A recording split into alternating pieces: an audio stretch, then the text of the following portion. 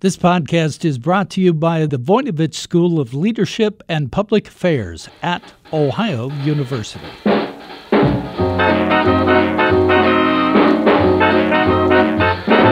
Hi, everyone. I'm Bev Jones, and this is Jazzed About Work, where we talk about everything that can have an impact on your career.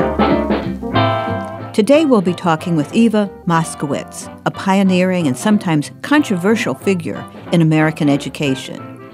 Eva is well known as the founder of Success Academy Charter Schools in New York City. We will hear about her new book, The Education of Eva Moskowitz, a memoir. In the book, she talks about how those 40 or so schools were launched and how they're doing now. But the book also tells the story of Eva's own career. It offers insights that may be valuable to people who are considering a career in education. More than that, the book is a story of perseverance, providing inspiration to anyone who wants to change the way things are today. Eva, your new book, The Education of Eva Moskowitz, a memoir, has two distinct but very interesting interwoven storylines. One, of course, is a really detailed account of how you have built Success Academy Charter Schools, a fast-growing network of maybe 40-odd public charter schools in New York City. But here at Jazzed About Work, we're fascinated with people who are passionate about their careers and persevere through all kinds of challenges. And I think that's why I was so riveted by the second storyline, and that's really how you've built your career, going back to your grandparents who came to the United States escaping from the Nazis to your own kind of tumultuous childhood and how you worked your way into being the innovator in education that you are today. I want to hear a bit about the Success Academy, and I want to hear more about your career. But let me start with a question about this wonderful book, and that is, you're only 52. So how is it you decided that you'd write a book that's a memoir at what seems to me to be a young age for this? And how did you bring yourself to write such an incredibly honest, candid book, kind of putting everything out there? So why a memoir, and was it hard to be so frank? Well, those are really good questions. I believe in just radical candor. I think it's important to, as best one can, tell it like it is. And so I tried to do that in the book. And, in education, it's sort of like dog years. 12 years of doing this really feels like much more because the battles and setbacks were so intense. Right now, we have 46 schools.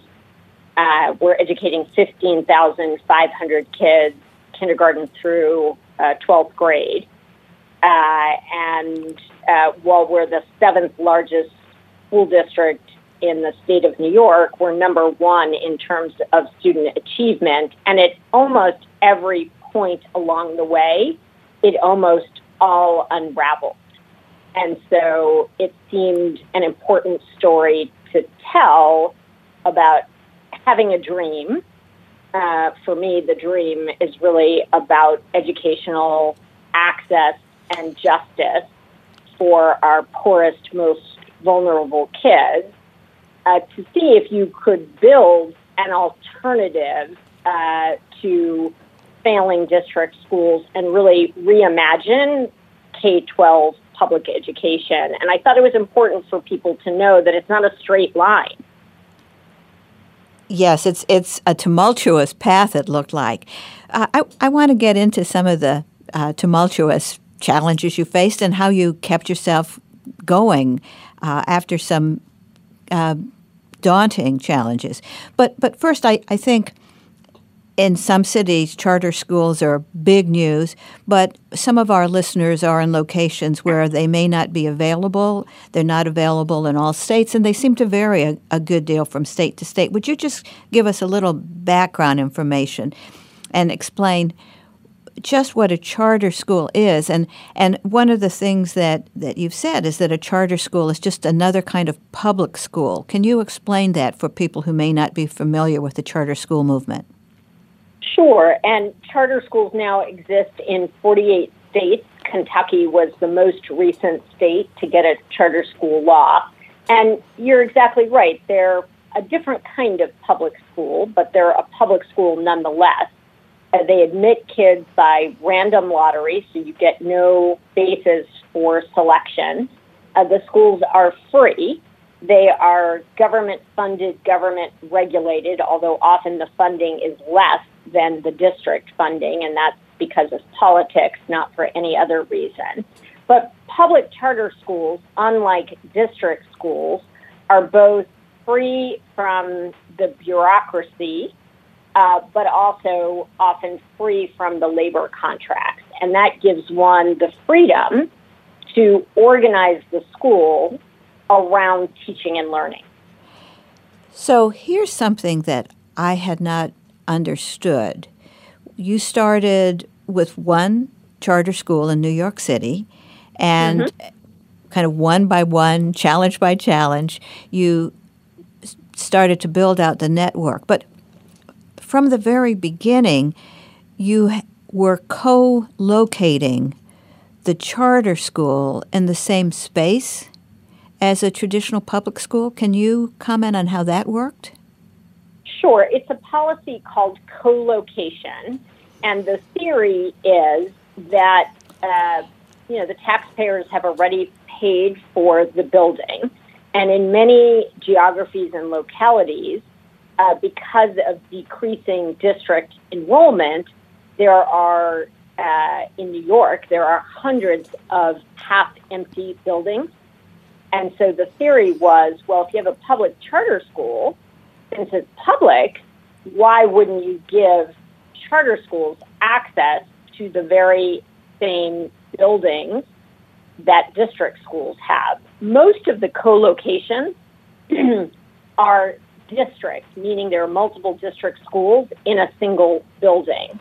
But some of the co-locations, a smaller percentage, are district and public charter. And what that allows one to do is not be involved in private real estate, both the cost and expertise. So most of our buildings are co-located in existing but underutilized public school buildings. So that sounds like from the very beginning there were management challenges that you might not have in another kind of startup, because you were sharing space and I assume services, and it sounds like the very beginning was kind of chaotic. Is that right? Well, everything having to do with school startup is a little chaotic. In our case, we were really trying to reimagine everything from sourcing and logistics to what is the best way to provide not only traditional academic educational services, but how do you run chess tournaments and soccer games? How do you run a world-class visual arts program?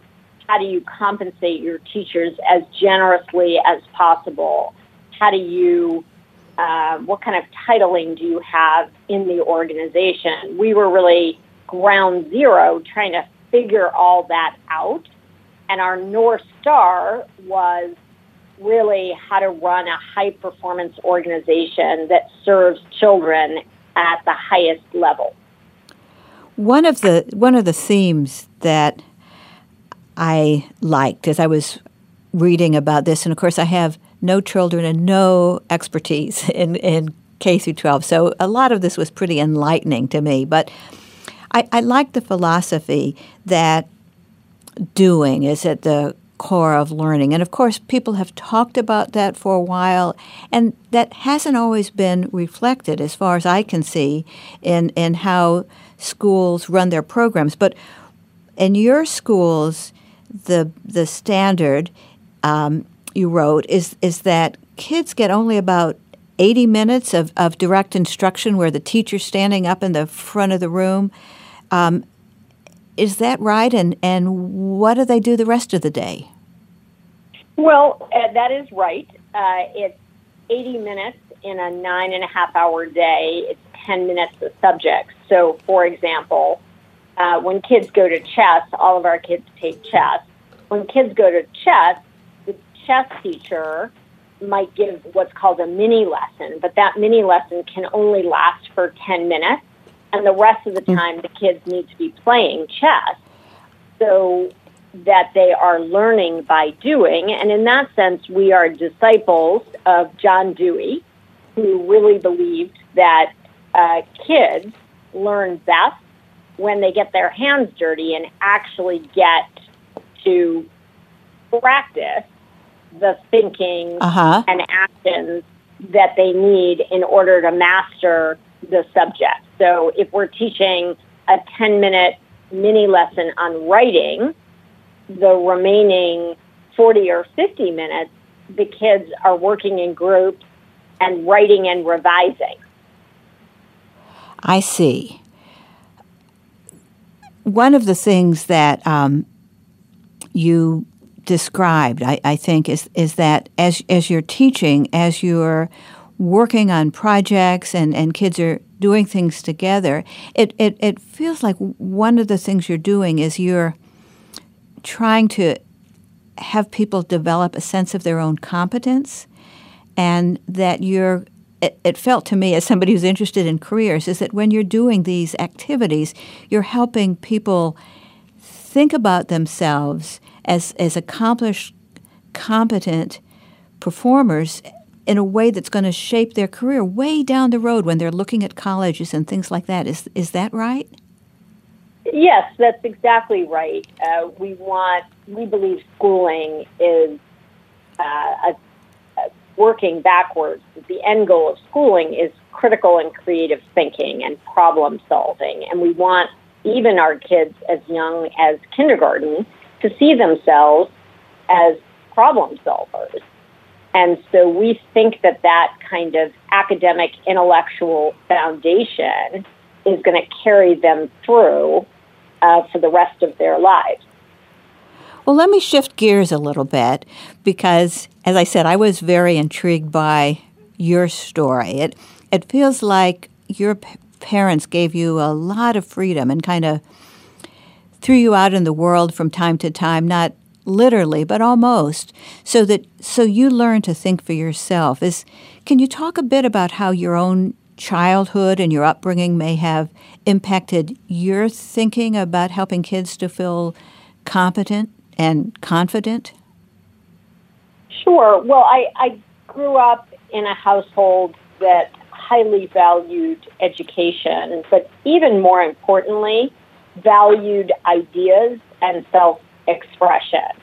And so discussion at the dinner table and the breakfast table, even at a very young age, I was expected to have ideas and persuade others of them and have evidence to back up my thoughts.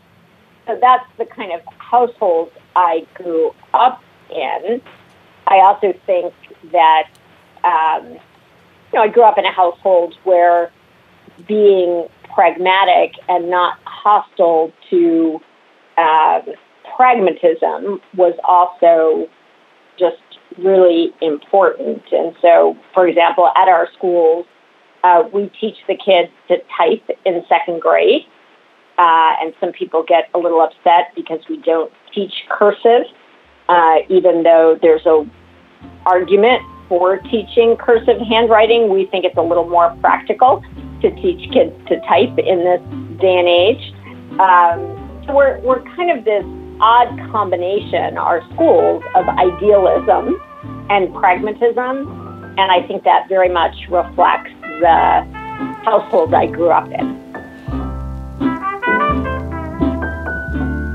We'll be back with Bev after this brief message. Are you ready to make a difference in the world? The Voinovich School of Leadership and Public Affairs at Ohio University can give you the skills to do just that. The school offers a multidisciplinary approach where public policy, environmental studies, and entrepreneurship come together to educate tomorrow's leaders. Learn more about the Masters in Public Administration or Environmental Studies by visiting ohio.edu/Voinovich School.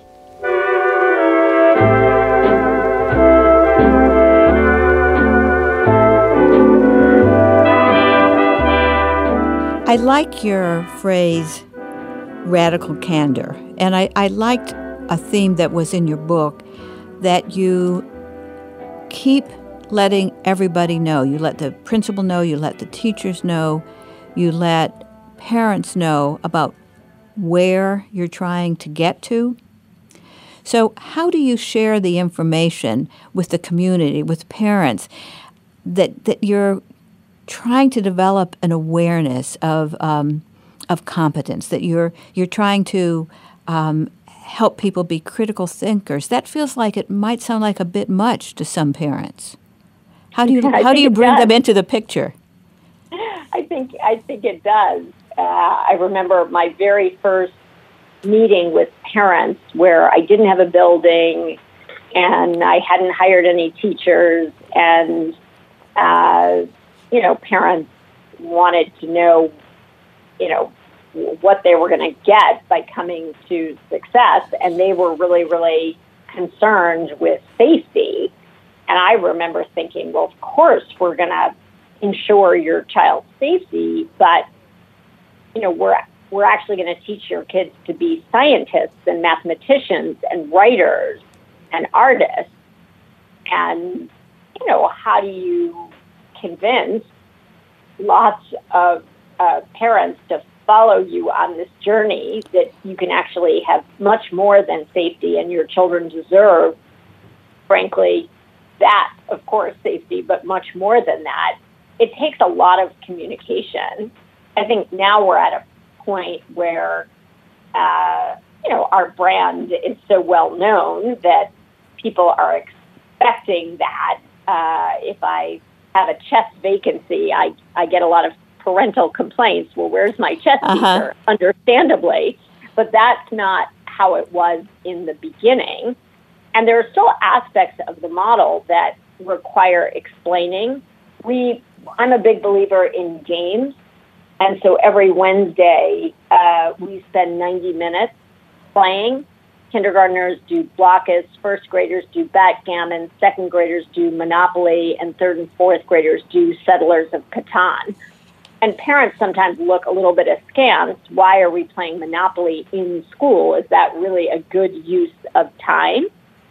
And, I have to defend games and why games are actually socially and intellectually really important for kids. Why are they? Well, a lot of good thinking occurs outside of academic subjects. Chess would be a prime example of this, but Settlers of Catan, for example, is a very strategic game. Also, if anyone listening is obviously a parent, you know that kids, when you first start playing Monopoly, kids spend the majority of their time arguing about the rules and the pieces. Yes. And all sorts of things. And you actually have to give kids time to argue and work it out. That's an incredibly important life skill. And when we start games, the 90 minutes goes by and they almost haven't gotten started because they're so busy arguing. And they quickly learn that if they want to play, they better argue less. So that's kind of the argument that used to be made just about athletics, that learning how to be on teams and so forth. That this is putting it in a broader context and also giving people a chance to learn different kind of thinking in the process. So it's really an important part of your system, it sounds like. And I really believe in athletics as well. We have 4,000 kids in our soccer program. We have a world-class soccer program, and I believe that very, very strongly. Academics is one part of schooling, a very important part, but for me, the non-academic part of the school day is just as important, and schools don't always treat them as equal, and we do as success. So you wrote somewhere in the book, I don't remember where, that although schools, of course, should be joyful, children need to struggle, that they grow through struggling and overcoming issues. Can you talk a little bit about what you mean by that? Sure. I think there's a way in which people have tried to take the struggle out of schooling and break it down into little itty-bitty pieces so kids can master. And I think that's wrong and, frankly, damaging to kids. They need to struggle. Obviously, you don't want to teach calculus in kindergarten. It can't be such a struggle that the kids can't master it. But it's in the struggle, in the intellectual struggle or athletic struggle, where kids learn what they're capable of and achieve mastery. And I would also argue much higher levels of self-esteem. When children have succeeded in mastering difficult material to them, they have a sense of very authentic satisfaction that you don't get when it's really easy and cut up in little bits for you. I think that it's not just children, and looking at managing situations in the job world or the nonprofit world, the same thing can happen if you protect people too much or you micromanage them so much that they don't have to figure things out. They don't grow, and they also don't get the joy. But on the topic of struggle, you've had to model that. This has not been an easy path, as we talked about. It was not a straight line. It's gotten pretty personal. I've read some things about people complaining about you as obnoxious, and there have been moments along the way when it sounded like they wanted to shut you down. And from the candor in your book, I get the feeling you didn't just let this roll off your back. This really hurt, and you felt crushed from time to time, and yet you got up and kept going. What is it that makes it possible for a person to do that when it just feels like everybody's against you? How do you get up and go to work the next day? Well, it's pretty difficult, and it causes a little bit of cognitive dissonance because, my mother brought me up to be gracious. And so to be represented in the media one way, I often find myself reading a story and I'm thinking, who is this person? And it turns out it's me. Uh-huh.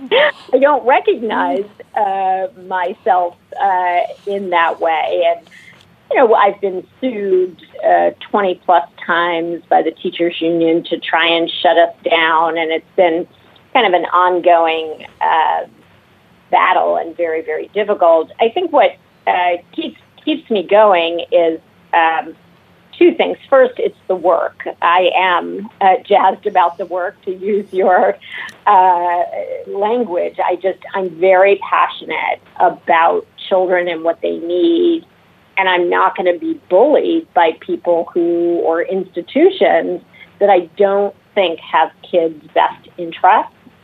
And so that is sort of the work part of it. I think personally, I've got an unbelievably supportive husband. I have 3 kids who have grown up, and their reaction often is to make fun of me and my situation, which frankly I appreciate because you can take it all so seriously that people are coming after you and being unfair and so forth. My kids have always just kind of made light of the situation. And so having that sort of support system And also having, being really inspired by teachers and principals who get up every morning and hustle for every kid and are loving towards every kid. We've created these really magical communities, and I feel as the leader of the organization, if they're willing to keep at it every single day, every hour of every day, that we are responsible for children and teaching and learning, then I've got to lead and I've got to be out in front, and I can't get in my feelings. I got to get back on the saddle and push forward to a time when more kids have access to better schools.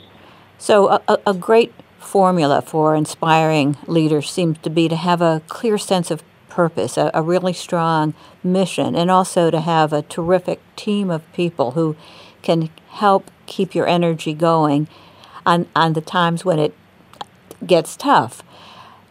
But that's not enough when you're building an organization.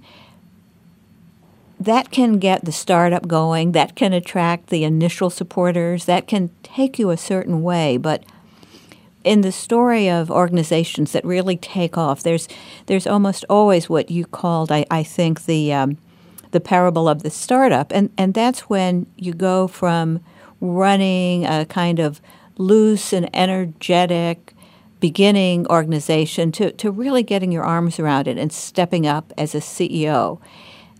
It sounds like you went through maybe almost a crisis of confidence yourself when you wondered, how can you go from having a relatively small team to running a big organization?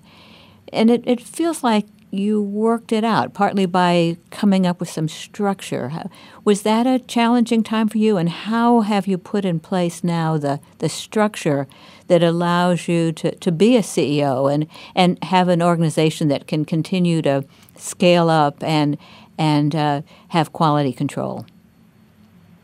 Well, I think you're making some really good points. I had to take a step back because it was kind of too messy and there wasn't enough process. And at a certain point in time, while the results were very good, I felt that it was sort of fragile and we needed much stronger glue to make it sustainable and to continue to scale. And so, I had to lead differently. And so I made some really concerted efforts to change the way I was leading and to also bring on considerable talent to help me. Success is really a magnet for just some of the best and brightest creative and critical minds from every industry to try and figure out how can we reimagine public education at scale. We are trying to get to 100 schools of extraordinary quality, which would make us somewhere in between the size of the Boston and Atlanta school system. And so attracting really smart, creative people is a very critical ingredient to allowing us to achieve those kinds of results and outcomes. In some places in the country, I think young people are discouraged about the prospect of a career in K through 12 education. What would you say to, say, a college student or maybe even younger, a person today who's thinking about a career in education but is not so sure it's possible to create change? How can you encourage them? Well, I would not be discouraged at all. I think teaching and the profession of being an educator is more exciting than Silicon Valley or Hollywood or publishing or any other industry. And it's changed an enormous amount. What it means to be a teacher and educator today is very different, at least at Success, than many people are imagining. We use data analytics a tremendous amount. It's much more entrepreneurial. We're kind of the Google of education.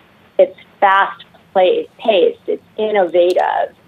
You're surrounded by really smart colleagues who are all mission-driven and engaged in supporting young people in their critical and creative thinking. So we attract talent from all over the country. It also, at Success, it's sort of free of a lot of the traditional licensure requirements. And so we're able to gather talent on the merit and really train people to do this kind of work at an exceptionally high level. I love your phrase, the Google of education. It feels like you're learning all the new tools and new understanding of how our brains work, and you're bringing in all kinds of experts. But for people who aren't in New York City, who don't have access to something like Success Academy, but want to create change themselves, maybe the message is that there's a lot going on out there. There are a lot of people interested in these things, and this might be the time to step in and take some of the new methods. And there are opportunities for people to do this on a smaller scale in their own communities or their own careers. Is that right? Absolutely. And it's a very exciting time to be in this space. I've been doing this work for 20 years, and there is no more exciting time than right now. You should also know that Success Academies has created something called the Ed Institute, and we have put our intellectual property online for anyone in the country or anywhere in the world to see and use. All right, so what's the link on that? We can search Ed Institute, but is there anything else we need to know for people who want to get there? If you go to the Success Academy website, you'll see it. You can't miss it. It's called the Education Institute. And there are videos, there are courses, there's very robust material if you want to learn about schooling and what's possible. And we are just, Beverly, at the beginning of this. We put our first installment online June 14th, and we've had 15,000 principals and superintendents and taxpayers around the country interested in how we're going about educating kids. But your listeners should not be discouraged because the ed tech industry is very innovative. And schools all across America are starting on this journey of really rethinking how we provide this critical service to children. So you have had a career in education which has been, it sounds like, a wonderful adventure, and you've been rethinking all kinds of things. But education is not your only career.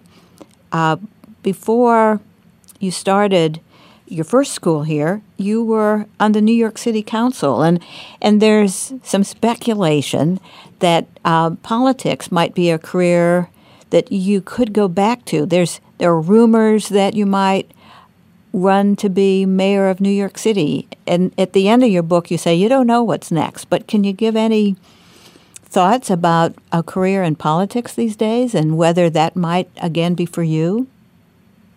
Sure. I started as an academic and a PhD in American history, and I published rather than perished, and then it is true I ran for office and became an elected official. I was chairwoman of the Education Committee in New York City for a number of years.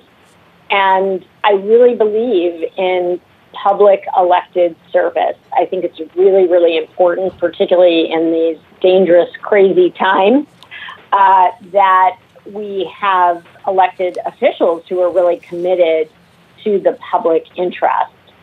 And so it's something that I might go back to. I'm very, very focused on the children. I have 12,000 kids in elementary school who need a middle school and a high school. So I'm not immediately going back into the realm of politics, but I believe it's important, and I think it's something I care greatly about our city, state, and country. And so at the right moment, I might return to government and politics. Well, I think a lot of people will be watching your career with interest. There have been folks who regard you as highly controversial, but I don't think anybody thinks of you as dull. And I feel the same way about your book. It is anything but dull. I love the radical candor, and I want to repeat the name of it. It's The Education of Eva Moskowitz, a memoir. And I love the way the romance with your husband and your family life kind of wandered through the book as you got into the nitty-gritty of New York City politics and some of the challenges you're facing in rethinking education. Thank you so much for joining me today. I'm going to watch with interest myself to see what your next steps might be. Well, thank you, Beverly, for having me. Today we've been talking with Eva Moskowitz, a passionate change agent in K-12 education and the author of a candid new memoir. Today's career tip is that perseverance pays off.